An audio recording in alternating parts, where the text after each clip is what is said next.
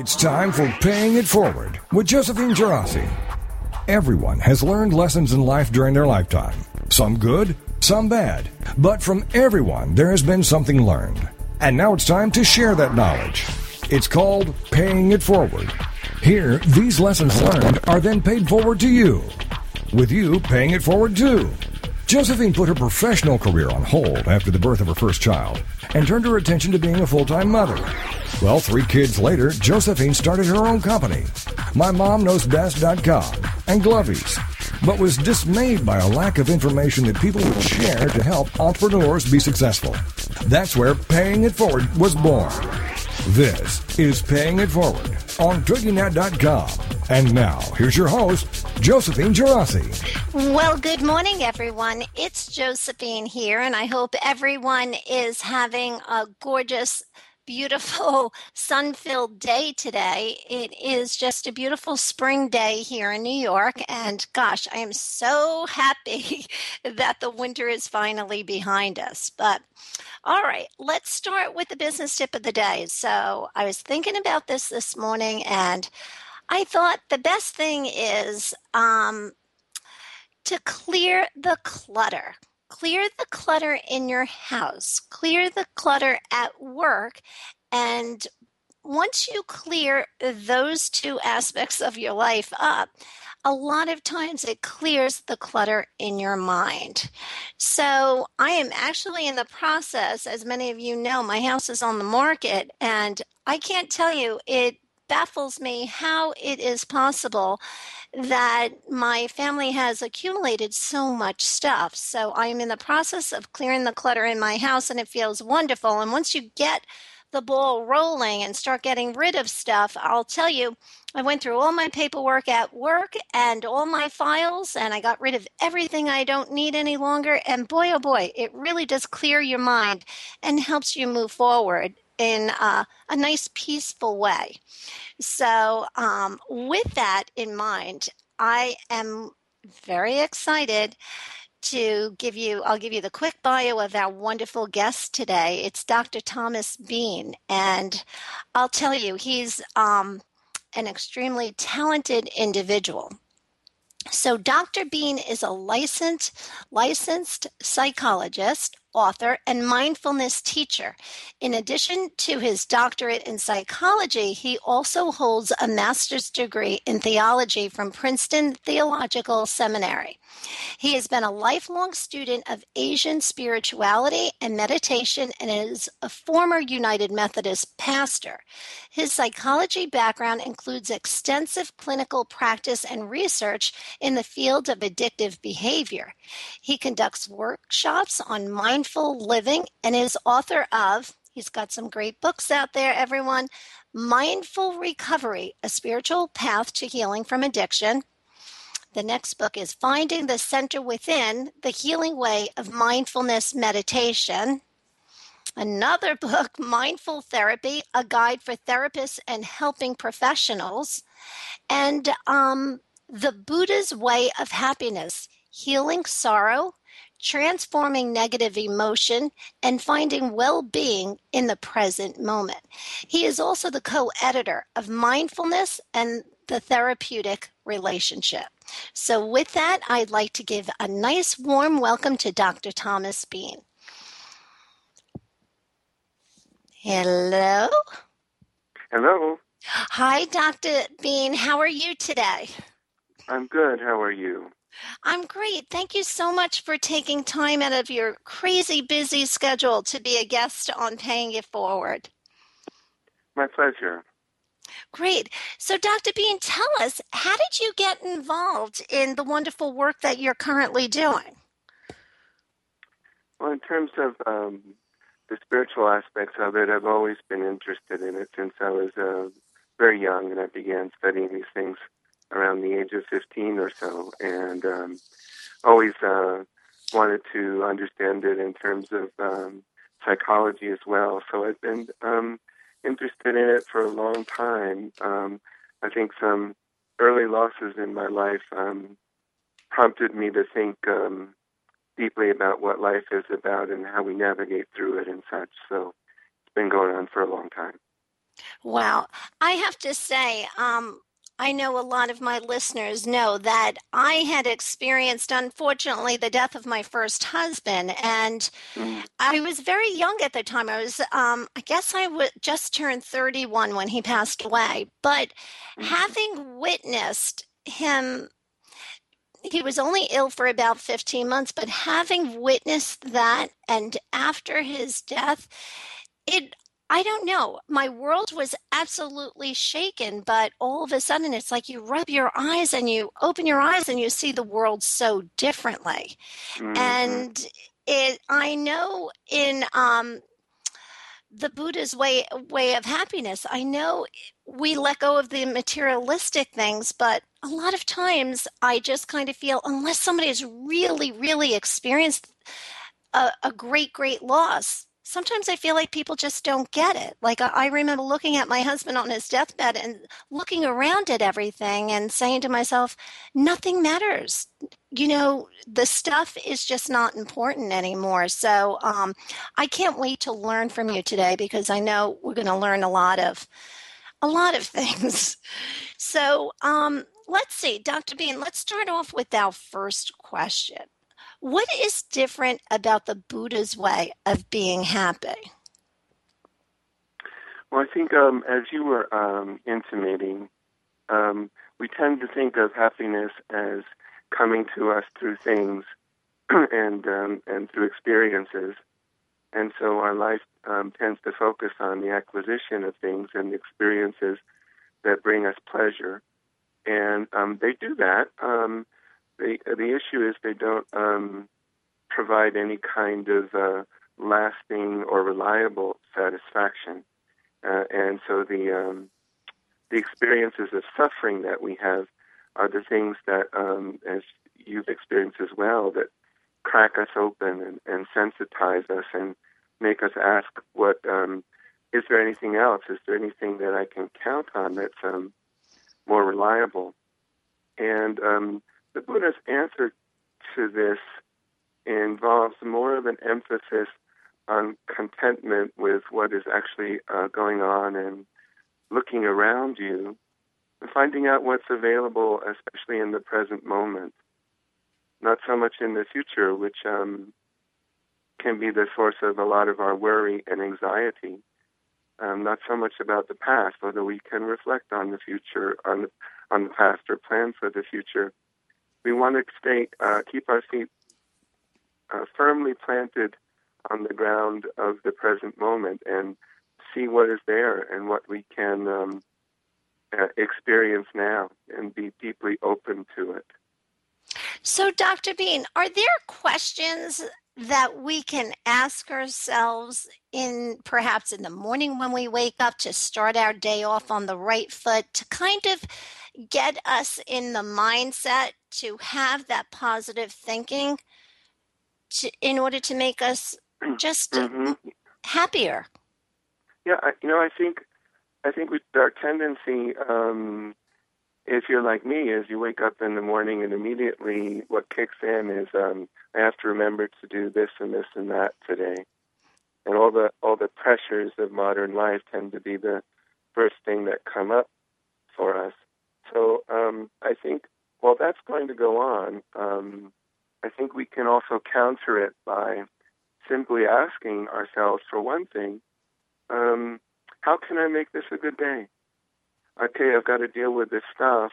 Some of it may be very difficult and anxiety-provoking, but I have to take care of that. At the same time, how can I make this a good day? How can I remember that this day is not disposable, that it will never come again, and so we want to be present in it as deeply as we can, moment by moment, and enjoy the moments of our life. So to remind ourselves of that in some way, I think is very important. Yeah, this is so I agree with you 100%, especially the fact that Dr. Bean, I have 3 young children, and I Mm, look at them and I look at how quickly they're growing up. And so often I feel like my husband works long hours, so I feel like I'm the one that's wearing the pants in the house, where I've got to be very strict with my children because I've got to keep them on a routine because things are so busy now. Like, I just don't remember life being so hectic and busy when I was younger. But as parents, we choose this. It's my children love sports. They love sports, and I live in a very remote area. So it takes me a good 25 minutes to a half hour to get to the field. And I just kind of feel like, life is so crazy. It's so busy. And I was feeling overwhelmed. And then one day it just dawned on me. And I said, you know what? I've got my kids as a captive audience in this car. And it's a half hour. You know what? I'm going to make the most of this. And I'll tell you, we have the best conversations, but it's all about the things that I've learned. I try to say to my kids. And if we're rushed to have dinner and we can't sit around the dinner table, I use that conversation in the car as our dinner conversation. And I always say to my kids, I go right around and they all fight to talk first. And I say, what happened today that made you happy in school? And, you know, at first they all go around, nothing, mom, nothing, mom, nothing, mom. And then all of a sudden, you know, it's, you know what, one of my friends on the shoulder shrug, right? I know, it starts young, and I got a preteen, so I'm worried about the teenage years. But my daughter turns around and she says, you know what, Mommy? What made me feel happy was that one of my friends, nobody was playing with her, and she wasn't in her direct class, but Nicoletta went up to her and she said, what's the matter? And the little girl said, I feel lonely. And Nicoletta said, well, come on, I'll play with you. And, you know, she was able to verbalize that it made me feel happy because I was helping somebody else. And just from my own experience, I'll tell you, the only way I could really deal with the grief was by giving back. And that has a lot to do with why I'm even doing my radio show. It's paying it forward to help so many others. But I know we're going to get to learn so much more, but the first segment of our show is already over, and we got 3 great segments coming up with Dr. Bean. So everyone stay with us, and we're going to come back and we're going to talk about, you know, suffering in life, pain, grief, and loss, and how we can deal with that. So hang in there, everyone. We'll be right back.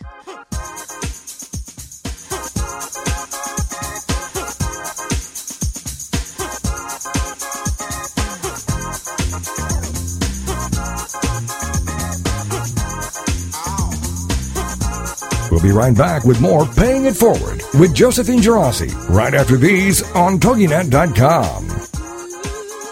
Evermore, people have the means to live, but no meaning to live for. These are the words of Dr. Viktor Frankl, the inspiration for the movie Victor and I. That's VIKTOR and I, movie.com. And Talk Sense Radio, The Meaning Connection, with host Mary Simaluka and frequent contributor Alexander Vesley. Friday afternoons at 3, 2 Central on TogiNet.com.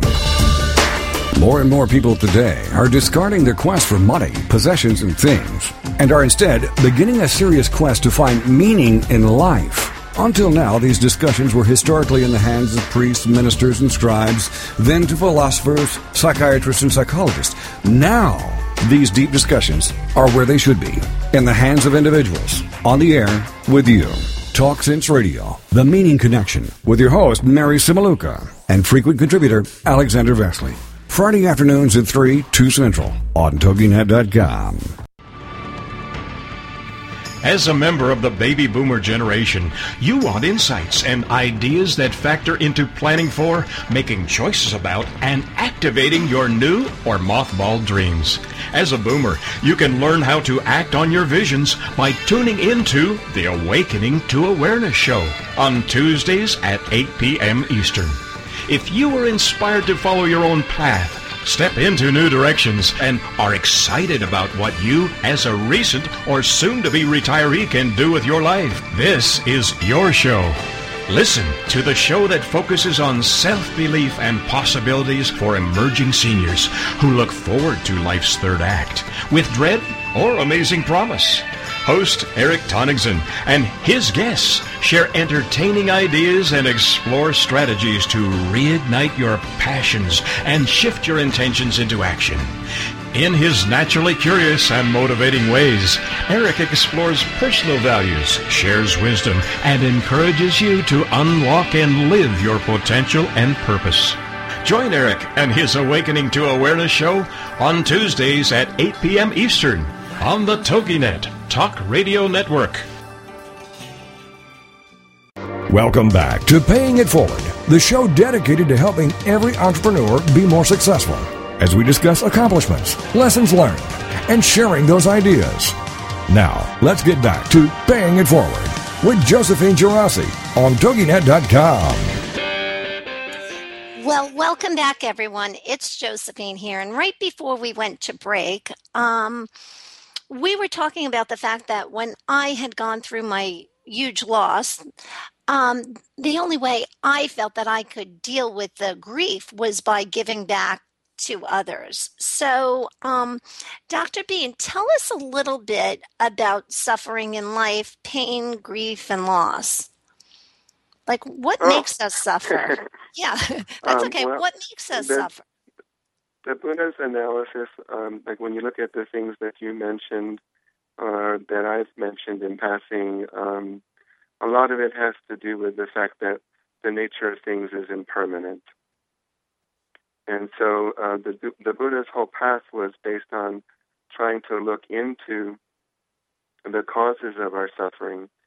And what he saw was that while everything is impermanent, and therefore, in its essence, unsatisfactory, meaning that nothing can bring us lasting or reliable satisfaction that we look for externally, because everything is changing all the time. Even our inner states are changing all the time. So none of them can bring us lasting satisfaction.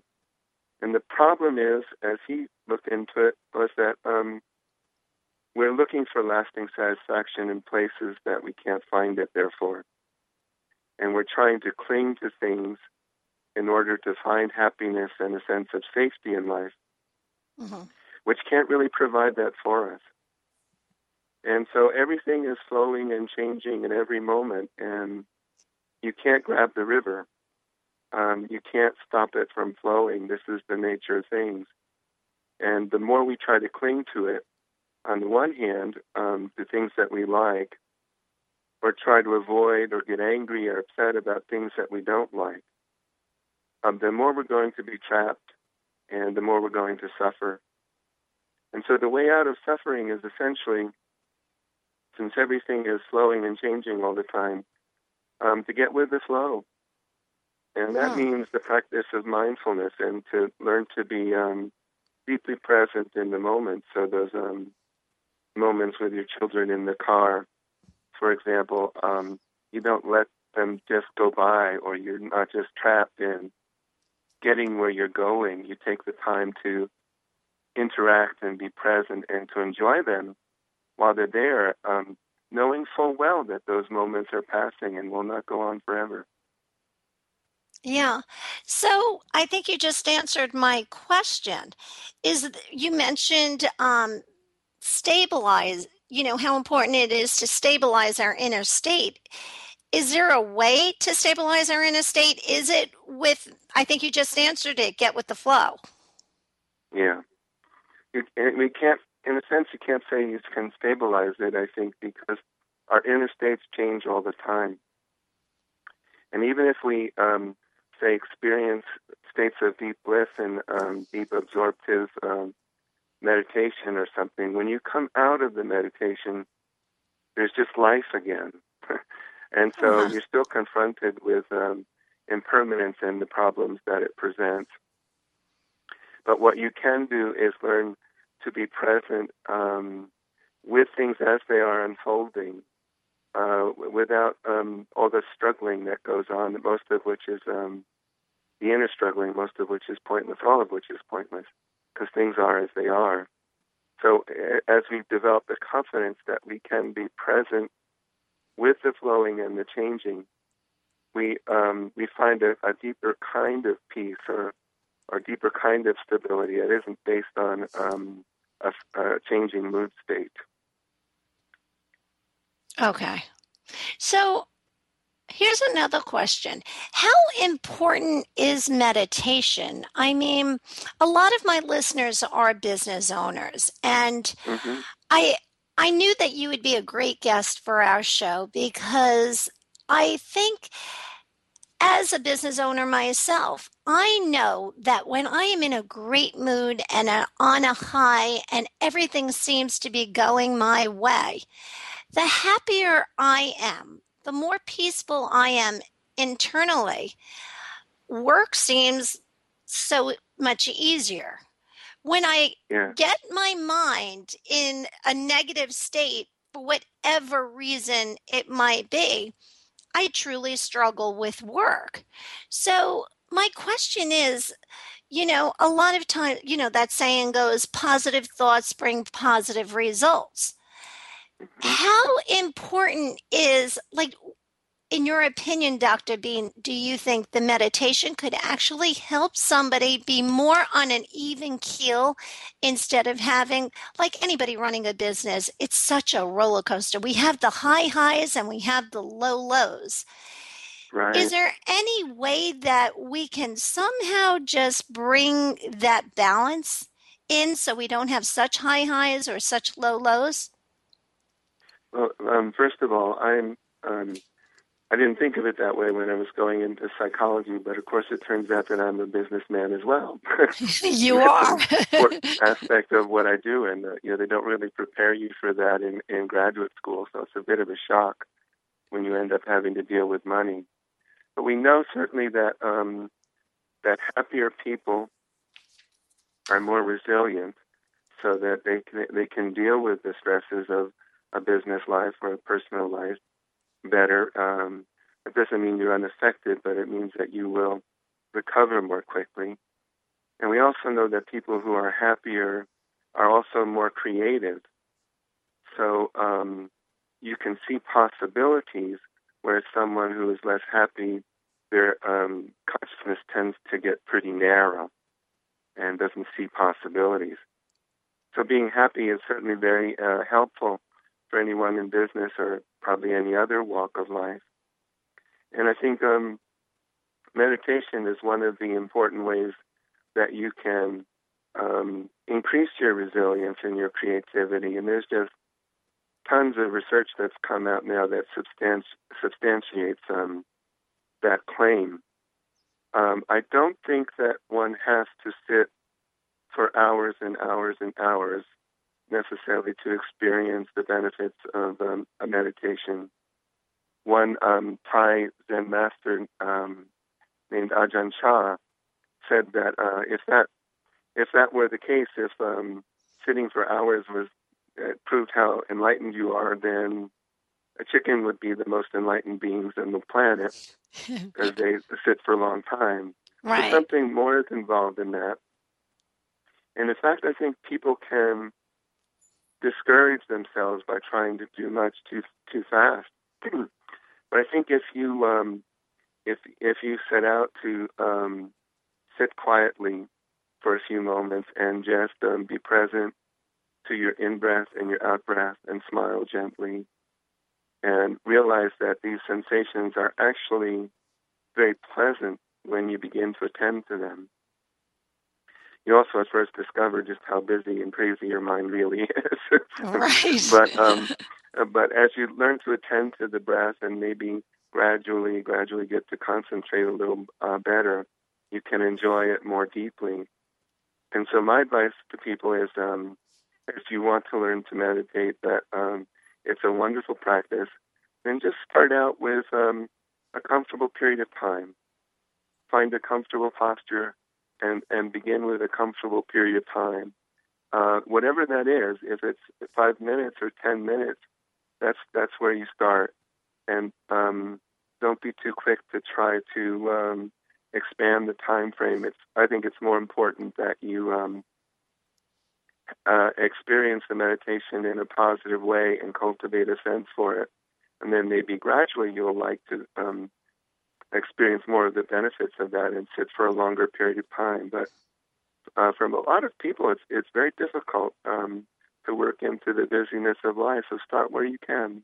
I was just going to ask, is there a better time in the day that one should meditate, that they would get the most benefits out of it? Well, I think it would depend on all the practical considerations of the person's life. But if everything is otherwise equal and you can do it, I think meditating in the morning is a wonderful practice because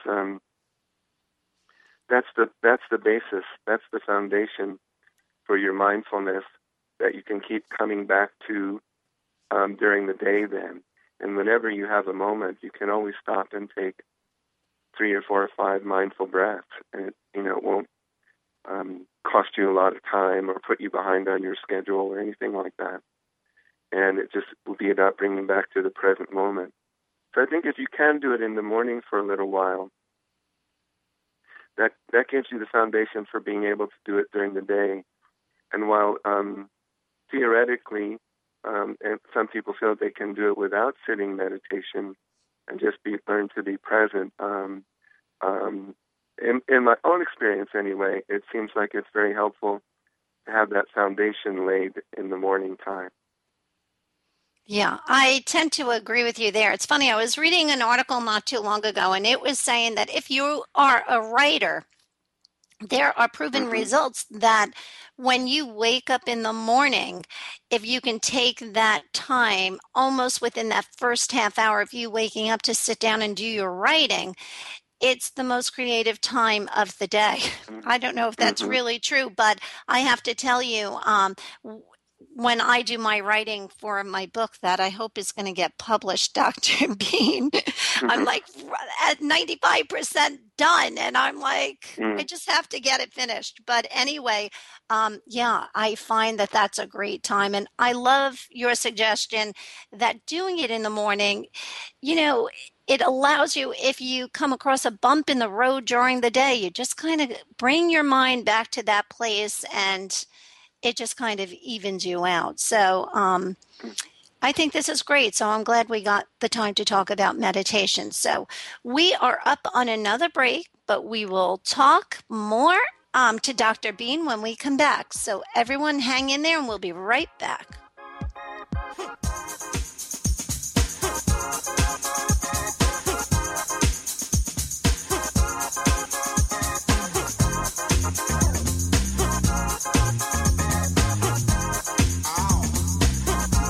We'll be right back with more Paying It Forward with Josephine Gerasi right after these on TogiNet.com.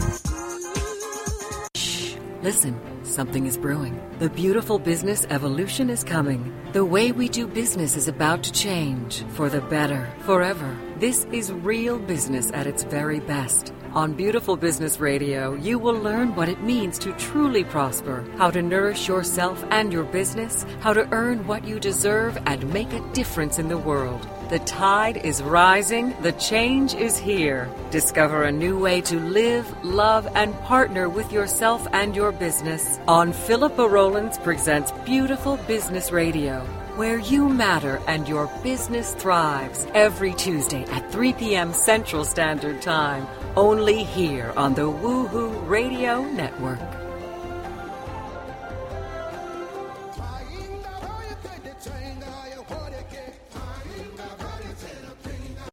Information about book publishing is power. The power to change your authoring life and the power to change the lives of your readers. So join us for Your Guide to Book Publishing. Everything you want to know but didn't know what to ask. With your host, Dr. Judith Briles. Thursdays at 6 p.m. Eastern, 3 Pacific. You'll hear about statistics, scenarios, and strategies on what to do now. As the book shepherd, Dr. Judith Briles is in. And each week, she will include publishing professionals that will reveal tips and secrets to the author's journey. If there is a book in you want to listen, learn, and yes, call in with your questions each week. For more on Judith and what she can do for you, check out her website, thebookshepherd.com. It's your guide to book publishing. Everything you want to know but didn't know what to ask. Brought to you by Author You and The Book Shepherd with your host, Dr. Judith Briles. Thursday evenings at 6 p.m. Eastern, 3 p.m. Pacific. Welcome back to Paying It Forward, the show dedicated to helping every entrepreneur be more successful as we discuss accomplishments, lessons learned, and sharing those ideas. Now, let's get back to Paying It Forward with Josephine Girassi on TogiNet.com. Well, welcome back, everyone. It's Josephine here, and we have Dr. Bean with us. So, all right, Dr. Bean, we're going to move right along. My question to you is, what can our listeners do in daily life to be happier? How can we be happier? We mentioned meditation, which we know improves mood and stability of our mood. But beyond that, one kind of secret of happiness, you mentioned that you were learning from your daughter in the car, which is that she was spontaneously practicing kindness. And when we practice kindness, it stimulates a structure in the brain that's associated with joy and enthusiasm. So I think sometimes if you've ever seen like the face of the Dalai Lama, he embodies joy and enthusiasm. And the basis of his practice is kindness. He says, my religion is kindness. And when you're practicing kindness, he'd be the first to admit it too, that the one who's practicing kindness is the first one to benefit. Other people maybe benefit a bit as well, but we who practice it are the first ones to benefit from it and become happier ourselves. Secondly, I think in terms of being mindful, an important thing to be mindful about in daily life is to be mindful of the kindness of ourselves and of others. People do lots of small, kind things that we can easily blow right past without noticing. But it doesn't take any additional time to notice, oh, that person opened the door for me, or I opened the door for someone, or that clerk just gave me such a nice smile that it made me feel better in my day. So being mindful of the kindness that we do encounter, because I think otherwise our brains evolve in a direction of noticing what's wrong more than what's right. Oh, absolutely. So we can train them with just a little bit of effort to be more aware of what's positive and nurturing and nourishing in our world. And kindness is a very important part of that. And then in general, I think, as we usually get hooked on things that bother us or that worry us, we can train our consciousness to get hooked instead on the things that are positive and healing. And that means maybe just take an extra few seconds to notice the beautiful sunset or the sunrise or the song of the birds around you or flowers or whatever it is. Just actually learning to soften and open to the positive, wonderful experiences that are all around us. I love that thought. And I have to tell you, because I live in a very special place, Dr. Bean. We have to go over a causeway in order to get to our house. So, with the sports, I do a lot of carpooling. And it's so funny. At night, last night, or actually it was Monday night, we were coming home from lacrosse practice, and it was just about 7:30. We're coming over the causeway.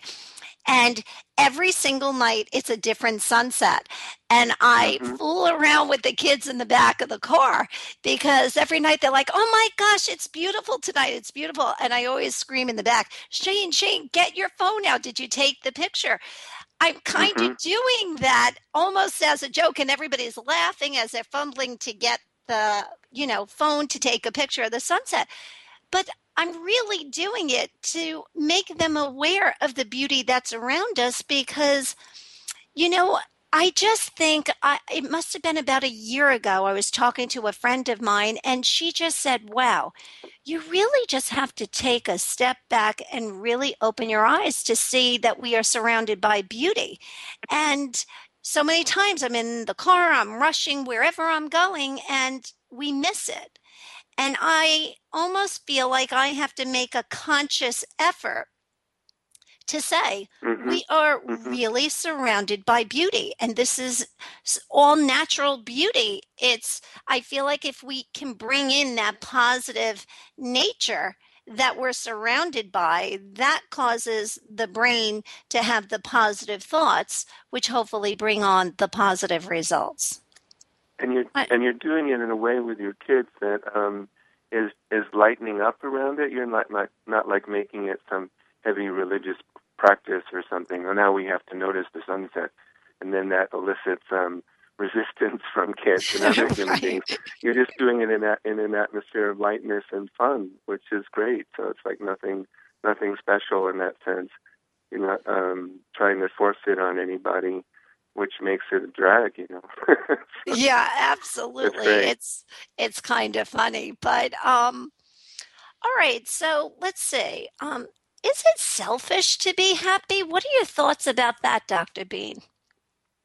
Lots of people have this notion, and I'm not sure where that comes from. Maybe it comes back to some of our religious heritage in the state that we're suspicious of being happy or something.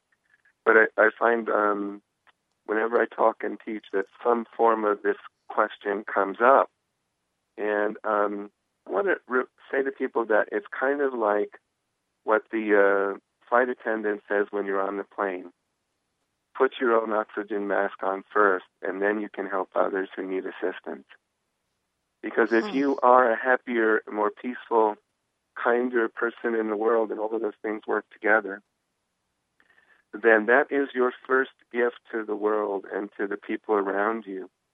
And even if you're involved in very important causes of some kind, but you're grumpy and angry, then you're going to spread that grumpiness and angriness, and you're going to evoke resistance rather than opening people to a more positive way of being. Also, like the heart takes the first bit of oxygen for itself. That's not selfish. That all the other cells in the body depend on it. And the Buddha told a story about a father and a daughter who were acrobats, and he would hold the pole, and the daughter would climb up on the pole and perform all these tricks. And one day the father kind of lectured the daughter and said, daughter, we have to take very good care of each other, because if we don't and one of us gets hurt, then we can't earn our living. And the daughter said, no, father, you should say it this way. You should say we have to take very good care of ourselves, because if one of us gets hurt, then we can't earn our living. Wow. And the Buddha said the daughter was correct. So this is not selfish, and it's based on the other primary insight of the Buddha, that everything is interconnected and nothing is really separate from anything else. So this isn't selfishness. It means that taking care of our own well-being affects everybody and everything around us. Wow, I time. think that's so true, Dr. Bean, especially as a mom with young kids. It's funny. I see so many moms around here, and there are some moms. I feel terrible that I said this to one of my friends. I said to them, I said, I don't know what kind of happy pills she's taking, but whatever she's taking, I want a piece of. And maybe it just kind of goes. I was brought up in a very, Italian Catholic background where Mm-hmm. I was one of 11 kids. My mom worked so hard at home, and my dad worked 2 jobs, and we were just kind of surrounded by, we had to work together as a team to go forward. But I don't know, I carry a lot of guilt if I don't do the right thing. And Mm-hmm. this whole thought of me actually taking care of myself first and then taking care of my family second, I struggle with it tremendously. And I look at these moms that walk around happy as can be, and guess what? Maybe she left her morning dishes in the sink and she is Mm-hmm. taking her walk to make her mind feel better, so that when her kids come home, she's talking in a very gentle way, not stressed out because she hasn't Yeah. taken care of herself first. So I love that analogy that you made. Put the oxygen. Yeah.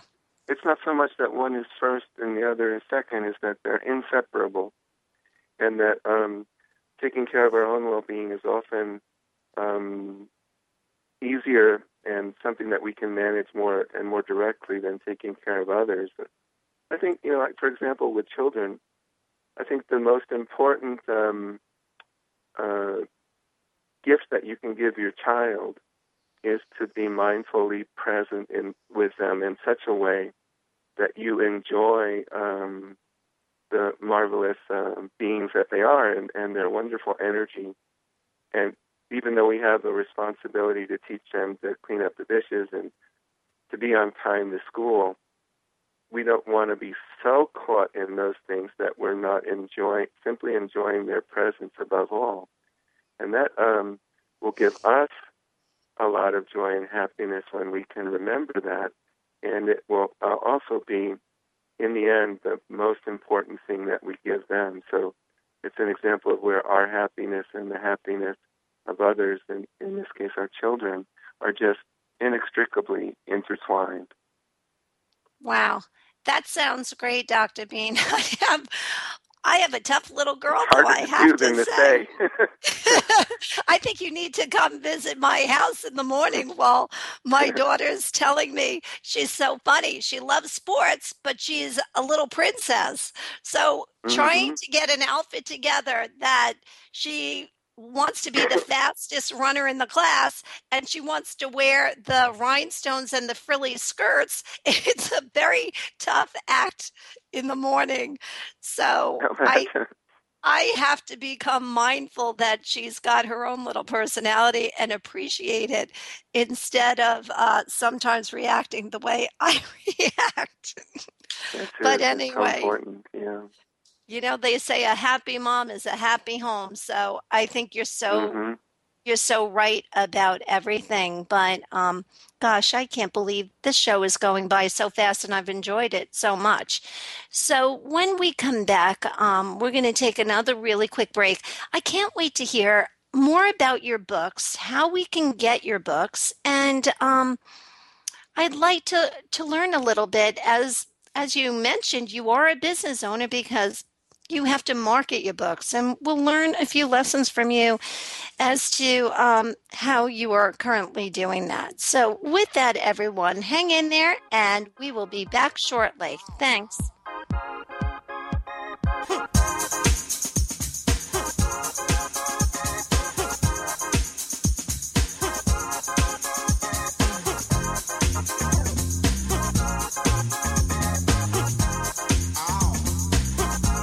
We'll be right back with more Paying It Forward with Josephine Gerasi right after these on TogiNet.com.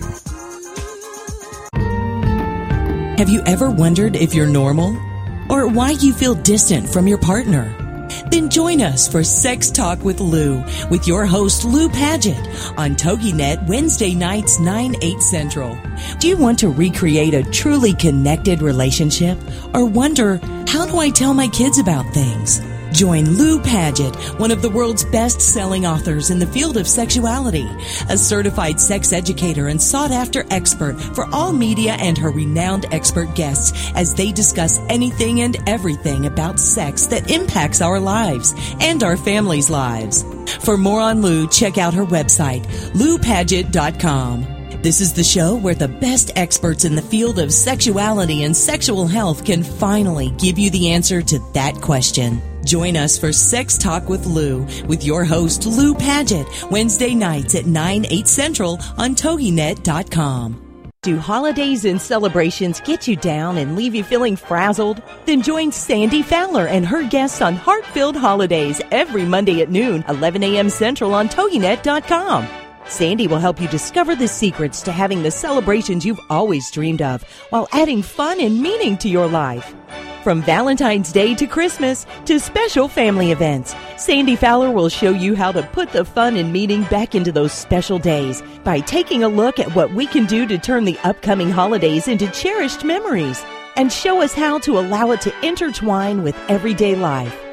For more on the show, Sandy, and to receive Sandy's Holiday Happiness booklet, go to heartfilledholidays.com. Then get set to discover the secrets to creating happy holidays and happy everydays by joining Sandy Fowler and her guests on Heartfilled Holidays every Monday at noon Eastern Standard Time on TogiNet.com. Welcome back to Paying It Forward, the show dedicated to helping every entrepreneur be more successful as we discuss accomplishments, lessons learned, and sharing those ideas. Now, let's get back to Paying It Forward with Josephine Girassi on TogiNet.com. Well, welcome back, everyone. It's Josephine, and we have Dr. Bean with us today. Okay. Before we talk about Dr. Bean's great books, we have two other questions I really wanted to hit upon. We talked a lot about mindfulness and being happy and being in the right state of mind. My question, Dr. Bean, isn't mindfulness passive? Can you tell us a little bit about that? Yes, I find that people, it's an idea that grows out of Asian thinking, and I think people in the West are so doing oriented that we can have some anxiety arise about this issue. And really, it's a matter of that when you are mindful and you're rooted deeply in the present moment, you have greater depth and greater clarity. And when you're acting from greater depth and clarity, the things that you do and the things that you say are more likely to be effective and on target. Whereas when we're just kind of acting willy-nilly and just in a reactive way to what's going on, a lot of what we do will actually make the situation worse. And my favorite example of this is the example of the Titanic. Do you know why the Titanic sunk? Well, it was one answer, of course, is it ran into an iceberg, but part of the answer is that it's because people took action. And as soon as the iceberg was sighted, they tried to slow the momentum of the ship, of course, and also they steered hard in one direction to try to avoid it. And they did this frantically and reactively. And because they steered hard, the ship ended up scraping along the side of the iceberg. Whereas if it had rammed head-on into the iceberg, the front compartment would have flooded. Some people would have died, but they wouldn't have lost the ship. But it was because they turned hard and were taking action that they scraped along the edges of the ship, and a number of those compartments were flooded, and it reached a critical mass so that the ship could no longer stay afloat, and it caused so much more damage.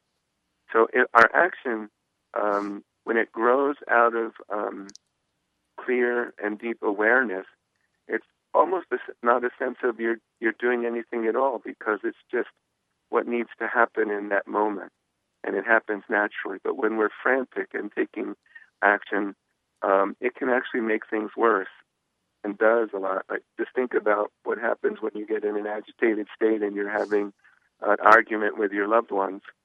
You know, most of the things you're going to do and say when you're in that state are going to make it worse, and you'd be better to be so-called passive in those moments. Oh, that's so funny. And just calm down for a little bit and say, let me take a break before I talk any further about this, you know? I think that's a great idea. All right, so we'll move right along to question number 10. How do love and compassion fit in? I think maybe you just answered that, actually. Take a deep breath. We talked a little bit about how love makes us happy, and compassion makes us happy when we're acting from those things. And that's actually, you can even talk about it now in terms of the specific areas of the brain that become active that are associated with joy and enthusiasm when there's kindness present. But to say something about the nature of kindness, I would say that kindness is built on a foundation of understanding. I think every therapist knows this. Therapists, they might not be comfortable using this language, but I am. You come to love your client, And why do you love them? Because you're focused on understanding them. And when you're focused above all on trying to understand someone, then that is love. And I think if you say that you love someone but you don't understand them, that's probably more like attachment rather than true love in the deepest sense of the word. When we understand, we love. It's an interesting English word because it has the two parts in it of standing and under.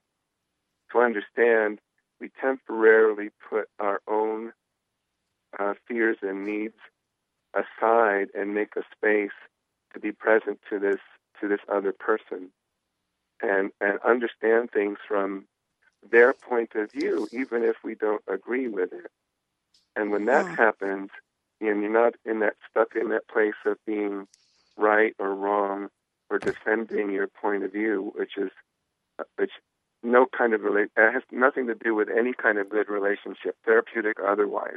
Being right has nothing to do with it at all. But being able to understand the other's point of view is the essence of love, and everyone ends up feeling better when understanding is the primary activity that's going on. Wow. I think this is so powerful. I am so glad we did not skip this question because, Dr. Bean, I don't know, in my community, there are just so many divorces happening all around. Mm-hmm. And I don't know if it's that everybody is going through midlife crisis, but I think it's more that people have hit a bump in the road financially with the economy that I think a lot of people, rather than turn to their spouses and say, wow, I'm so sorry that your company is downsizing and you lost your job, and kind of being more understanding of the situation, I think perhaps the divorce rate wouldn't be so high. You know, I don't know. That's just my opinion, but it just all goes into play with exactly what you said, that if you can put yourself in the other person's shoes, understand, hey, they did everything they could, it was out of their control, then you become more understanding. You focus on that understanding, that turns into love and kindness, and maybe, I don't know. Anyway, I don't know why I threw that in there, but I guess because I'm surrounded by it every day, that it just goes those into external pressures, like someone losing a job and the finances of a family being affected by it so deeply. They're very difficult things to navigate. But I think the Buddha made the claim that all things can be mastered by mindfulness. And he was not a person who was prone to exaggeration. And so I think in the case of other beings, mindfulness of other beings means love and compassion. So in that sense, mindfulness, love, and compassion are really the same thing. And the powers of those things to heal and to get through difficulties are profound. Great.